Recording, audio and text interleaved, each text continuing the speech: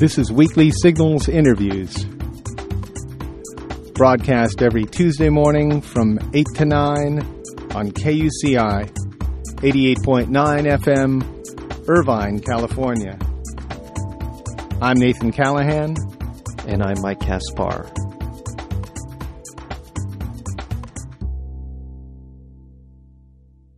The release of Project Censored Yearbook, the news that didn't make the news, has developed into a national alternative press event, informing the public, advocating for independent journalism, and striving to spark debate on current issues involving media monopoly. Project Censored is a media research program headquartered at Sonoma State University. Every year, the project tracks the news published in independent journals and newsletters. From these, Project Censored compiles an annual list of 25 news stories of social significance that have been overlooked, underreported, or self-censored by the country's major national news media. Our guest today, Peter Phillips, is the director of Project Censored. He is an associate professor of sociology at Sonoma State University, known for his op-ed pieces in the alternative press and independent newspapers nationwide. Peter Phillips, welcome to Weekly Signals. Well, Nathan and Mike, thanks for having me on. This is, we were pointing out earlier to our listeners, this is your third appearance on Weekly Signals, and, you know. Each time it gets better. Yeah. As far as the underreported stories now. Now, you've been doing this since 1994. At least Project Censored has been putting out this yearbook since 1994. That's correct? Well, actually, no. The project's been going for 30 years. Ooh. Carl Jensen did it for 20, and after his retirement, I was director in 96. So this is my 10th year. So I was wondering, in all those 30 years, is this year, the 2005 year, as far as underreported stories go, does it stand out for any reason, or is it pretty much what you'd expect from the other years? Well, as media is consolidated, and we're now talking about 10 major media corporations in the U.S., the stories look so very similar that we have absolutely no trouble finding very important news stories that aren't covered by those 10 big media groups. And unfortunately, 85% of the people in the country get all their news from those 10 sources. So it's become a very narrow playing field of who's handling the news. In fact, you know, if you look at the board of directors of those 10 corporations, there's only 118 people.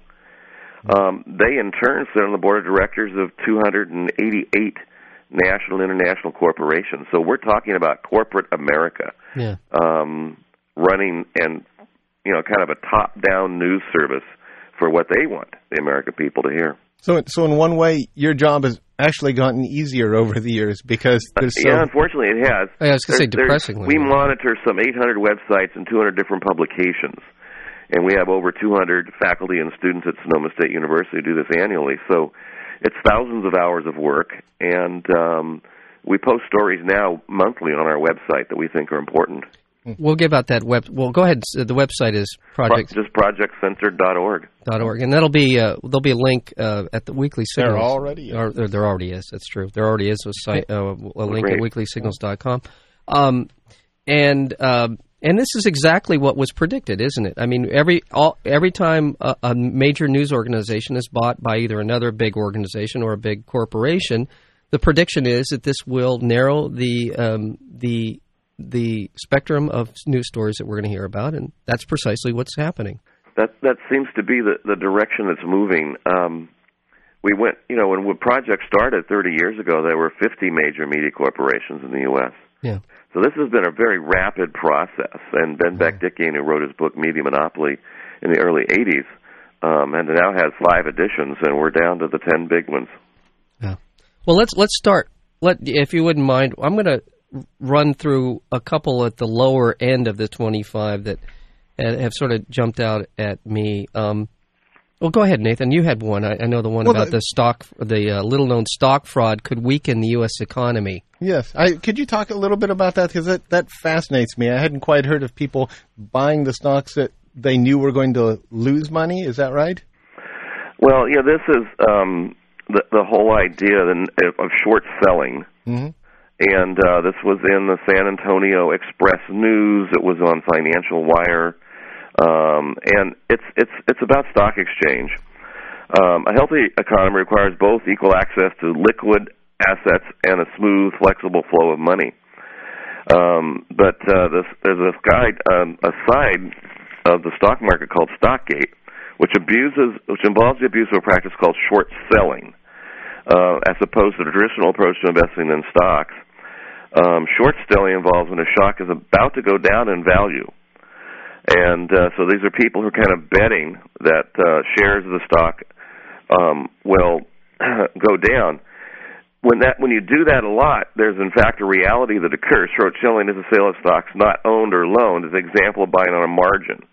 So this whole idea of buying on margins is threatening. It's very similar to what happened in 1929. It's sort of a Ponzi scheme, but it is, as you just said, you're betting on a depressed, in a sense, a depressed business sector, a particular part or a particular company, and when shorting drives the stock of the company down by creating more stock shares floating around the market than their actual shares. So you're kind of hedging this bet, and you're saying it's a legitimate piece of paper that says I'm going to buy these stocks at a certain time. So it's kind of inflating the value or deflating the value of the stock in terms of that kind of pricing that goes on. And this practice has become widespread. Yeah. Was there any particular case last year or is it just in general across the whole market? Sure the authors really talked about more the generalities of this. Yeah. And this ended up being our story number 18. Yeah. And there were additional things like hedge funds, assets frozen, and Prime Zone Media Network. First American Scientific Corporation takes a countermeasure to stop naked shorting. So the market's concerned about this, and they're trying to make something happen. But this is an ongoing. This is an example of paper chasing paper. You're not producing anything. It's basically it's kind of this ethereal idea that turns into money. Yeah, exactly. And that's to me a relatively dangerous approach to a solid economic. I remember the two business majors that worked on this. They got very excited about this story. Yeah. And when they wrote it up, our evaluator, Wingham Liddell, has his doctorate in economics, and it was a very interesting story. Yeah. It's been going on for a long time. We're talking with Peter Phillips, director of Project Censored, about the new Project Censored yearbook, Censored 2006. And I was just going to jump up to story number 9, which is Iran's new oil trade system challenges U.S. currency. Could you tell us a little bit about that?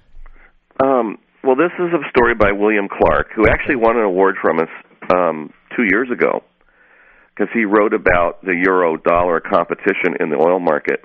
In particular, at that time, Saddam Hussein was the only member of OPEC who had switched over selling his oil into euros. Right.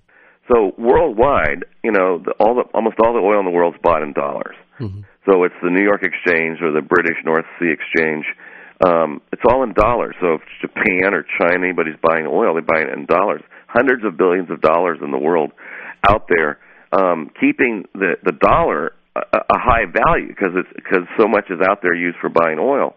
Now Iran is planning to open an oil market next spring, and use the euro as the basis for selling their oil as well, and that undermines the whole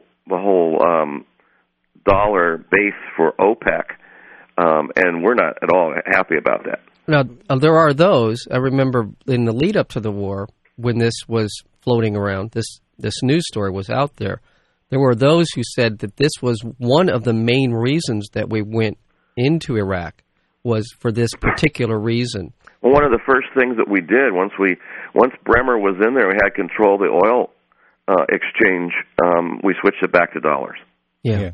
So we used the military to go in and changed them back. So Peter Phillips, if we want to be paranoid, we can be paranoid, because this is one of those stories that never gets any traction, and it has been floating around for years. And now Iran is interested in. Well, we can expect an invasion of Iran before spring. That's right. We certainly hope not. Well, we hope not, but I mean, this is one of some advocates for that. And there are certainly, you're hearing more and more about possible military incursion into Iran. Not so much on the scale that Iraq, but in order to cripple the Iranian economy. So we'll see. Okay. This one is out there, and it does surprise me that it doesn't get more coverage even within the mainstream media. The journalists, particularly Arab-speaking journalists, are dying at a much higher rate and seem to be dying primarily at the hands of the U.S. military. Well, that's our story number 7 this year, yes. And what research has shown is that the level of mortality for journalists in Iraq is as highest in any war. That this was in truthout.org, and it was on Interpress. They did a story about it. Dar Jamel wrote the story, who was a non-embedded reporter. And at the time he wrote this, which would have been, November of 2004, 49 media workers had already lost their lives in Iraq. That's up over 80 now. And so what we're seeing is what looks like, in particular, the attack on Al Jazeera and the attack on the Palestine Hotel, where 2 Spanish reporters were killed and others injured, were deliberate. Yeah. There doesn't seem to be any way that the U.S. could have accidentally bombed Al Jazeera twice. Right. And they had given the U.S. military their coordinates. They did that because their building got bombed when we invaded Afghanistan. Yeah. And we said, that was an accident. We didn't mean to. I'm sorry. Twice in Kabul, but this time a single jet flew in and blasted the top of the Al Jazeera television studio, killing one of their journalists. Yeah. If anyone was interested in Control Room was a documentary that was done, and it talks about this. But there also recently, and it's not, I don't think it's in this news story, there was there was a report of Tony Blair and George Bush, a meeting between the two of them in which Bush mentioned that he'd like to see Al Jazeera taken out. This is one of the infamous group of memos now called the Downing Street Memos, which Bush was quoted as saying that we should attack Al Jazeera. Yeah. And apparently it happened. So, point A, point B, it's not tough to make the connection. Although apparently, according to the memo, Blair talked him down, but it happened. There were a lot of things that happened right after this. This was in response to the U.S. to the Al Jazeera. Well, the attack on the Palestine Hotel and the attack on Al Jazeera happened on the same day, and that was the day that we were invading Baghdad, literally. Yeah. And the main news story in the United States at the time was the rescue of Jessica Lynch, right. which was a prepackaged news story put together by the Rendon Group, which was handling the PR for the war along with Psychops. Right. That's a great story too, by the way. That John Rendon, his involvement in sort of spinning this whole war. Not just the Iraq War. I mean, he's been involved spinning wars for Clinton and Bush the First. Yeah, this is just amazing. This is the problem. We've done this 3 years now. I could talk with you for a couple of hours about these stories because they are just absolutely. Well, there are 25 censored stories of 2006, and we're just skipping through them, moving up to the top one. By the way, we're speaking with Peter Phillips, and he's the director of Project Censored. Okay, well, let's the real. Well, I don't know where you want to go, Nathan. Is there some? That sounds good. Wherever you want to go. This is number 6, the real oil for food scam, and this is a good one too. The UN's been slammed for oil for a food scandal. We talked to Ian Williams, who is reported from the UN there. Can you explain a little bit about what the real oil for food scam is? Well, it's really, this was actually it was in Harper's Magazine. Yeah. and it was in the Independent at the UK. But in terms of corporate media covering this side of that whole oil scam, Saddam Hussein was selling oil through the United Nations, and then getting the money put in an account that he could draw from for what were considered vital interests. But we blocked a whole lot of that. It was part of the whole blockade, the sanctions program of Iraq during the Clinton administration in particular. Yeah. And but part of the deal was that he would sell oil for like half of its value, and there'd be brokers in Russia, in Lebanon, and ultimately a lot of this oil ended up in U.S. tankers brought to the U.S., where there was huge amounts of money that were siphoned off. And this was all under control of the Security Council, which the U.S. dominates. And the right wing in this country went after Kofi Annan and some of his staff for being aware of this and perhaps participating in getting some of this. But it was just a drop in the bucket relative to the numbers of people all over the world that were part of this and raking in and stealing literally billions of dollars.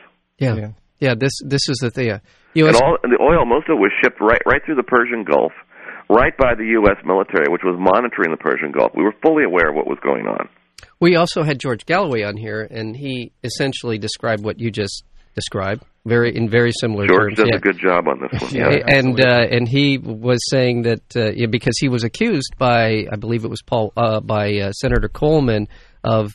That was the reason he testified in front of the Senate committee that he was in front of, and that's when he turned the whole thing on them. But basically said, yeah, I mean there was definitely some graft and corruption involved, and God knows he made the finger money. Should be pointing. But let's look at let's look at the real scam, and that's what you guys have done here with Project Censored. We're going through this with Peter Phillips. He's the director of Project Censored. You can get this book. It's called Project Censored 2006. Where would you prefer people go to buy the book? What makes the most sense and benefits Project Censored the most? From our website directly, no doubt about that. Okay, I mean, you can buy it in any bookstore in the country, which I think is great. We've already sold up over 20,000 books on this year's Very good. cycle. Good. But when you buy it from Project Censored, that helps support us and keep us doing our research. And that's projectcensored.org. And you can just go online with a credit card, and we'll ship it to you this week. All right. Shall we move up the list? Yeah, we're going up the list.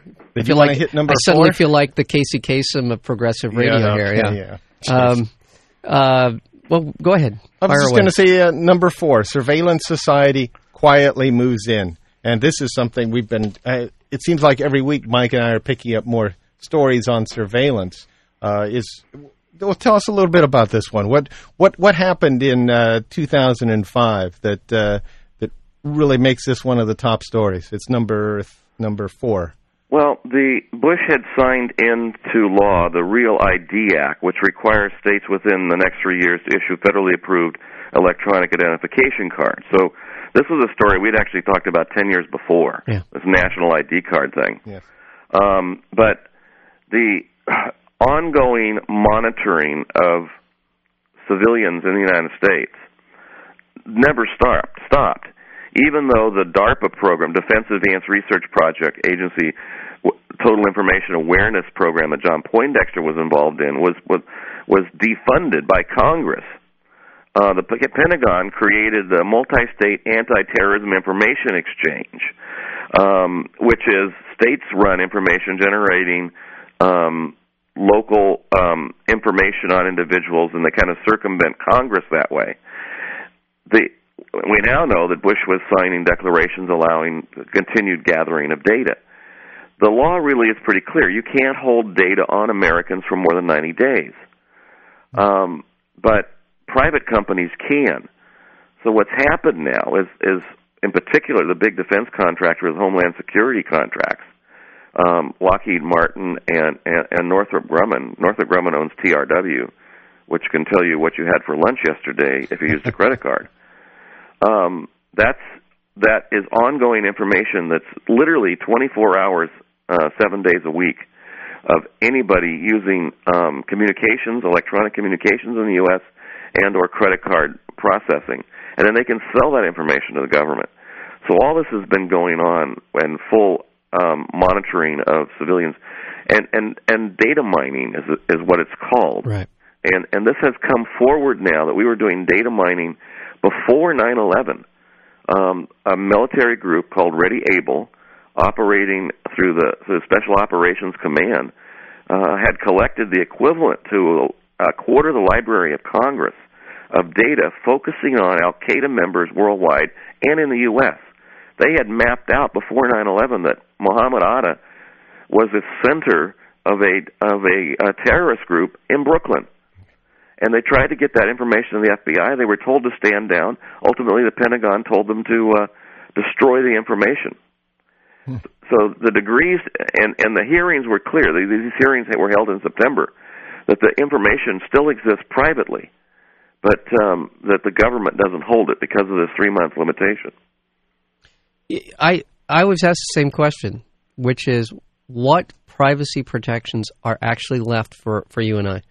Nothing. There isn't, and that's, well, you're the first person that actually said it out loud. I mean, there isn't anything left. There isn't anything that isn't knowable about you that is protected by law. Yeah. I mean, particularly in terms of private firms. Yeah. So if you got your supermarket club card, and literally that data is everything that you consume. How much alcohol, what time of the month it is for your wife, whatever is all that private information is available online. Yeah. And it's sold, and they collect it because they can sell it. They sell it to other private corporations for doing focused advertising on you, and they can sell it to the government if they want to be able to monitor who you are and what you're doing. And these consumer groups must feel like the proverbial mosquito on the iron bowl. I mean, in this sense, they're almost laughable, because they have so few tools available to fight this. And well, we want to move on. And while they're learning more and more about us, I'm going to jump up to number one. We know less and less about them. Right. We're getting near the end of our interviews here, but I do want to touch on number one of the top 25 censored stories. It is the Bush administration's move to eliminate open government, and that's another thing. They say one thing, and they recently came out and said that they're going to try to comply with Freedom of Information Act and have transparent government. Bush gave a speech last month about this. And on the other hand, trying to get a Freedom of Information request through, even from Congress, gets nothing but rejection and denial if it has anything to do with national security, has anything to do with private corporations' economic interests, and or anything to do with critical infrastructure of the United States. So this whole idea that we are transparent and we are democratic process, that citizens can find out what their government is doing, has just been rejected by this report that Representative Henry Waxman put out 2 years ago now, an 81-page report that got zero coverage in the corporate media about the degrees to which the Freedom of Information Act has been undermined, in particular under the current administration. So, nice segue, by the way. That is true. I mean, they know a lot more about us, and we know very little about them, and what we do know isn't pretty. That they've been willing to essentially lead us into a war without lying to us about going into war. So that's almost number one on eliminate open government. What worries me so much is that when we do get information, like the ACLU was able to, through the Freedom of Information Act, acquire copies of 44 autopsy reports from Iraq and Afghanistan in 2002, 3, and 4. Now, these reports were the death certificates and autopsy reports of people who were held in U.S. custody and died. Right. 22 of those were listed as homicides. In fact, the descriptions, if you go on ACLU's website, the descriptions are horrendous, that these people were tortured to death. There's absolutely zero, there's no reason at all to reject that hypothesis. And the ACLU came out with that report October 25th this year and put out a press release, and over 98% of the newspapers in the country did not cover it. And this was on AP. It was available to everybody. And, in the month of November, there was thousands, literally, of stories about torture when that McCain bill was going through, and that whole idea that, the U.S. Senate didn't support torture and that, not one of those stories mentioned this ACLU report with the documentation that we had tortured people to death in 2002, 3, and 4 in both Afghanistan and Iraq. It really scares me when a story of that magnitude just gets completely ignored by the corporate media. And I do have to give credit to the LA Times. They did have it one time on page A4, and that was the biggest paper in the country to cover that story, and then they never mentioned it again. So while the Freedom of Information Act is getting decimated, you can still go and get stuff. But the Pentagon is very, very anxious to get any current military operations exempt. Yeah, while that's going on, the media is less and less inclined to cover anything. They're dependent on the Pentagon for content, 24-hour news programs, the State Department, the White House. They're the experts, and we'll literally run their stories verbatim. That's what happens. So you got these PR companies writing stories about Jessica Lynch and the falling down of the statue to create images that counter what the rest of the world is seeing. Some of the best reporting right now is going on in the British press, The Independent, The Guardian, and those newspapers. Definitely. We're getting some of the best reporting, period, is overseas now. And also Al Jazeera, while they may not be the best news organization in the world in terms of its objectivity, has given a lot of time and attention to a flowering of democracy, real democracy in the Middle East, and that certainly is an important story. We could go on and on and on, and I know. This is Peter Phillips. We've been speaking with Director of Project Censored. The book is Project Censored 2006. Go to our website at Weekly Signals or go to projectcensored.org. Every year, it's terrific to have you on, Peter Phillips. It's an invaluable service there, Project It Censored. really and truly is. Anyone who's interested in knowing what's going on, it's incumbent upon you to go there, get the book, and read up and be better informed. Thank you so much. Well, thanks for having me on.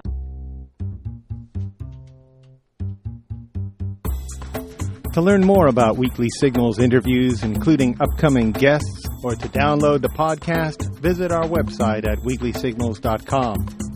And be sure to visit nathancallahan.com for daily readings and feature articles. Until next week, I'm Nathan Callahan. And I'm Mike Kaspar, and this is Weekly Signals.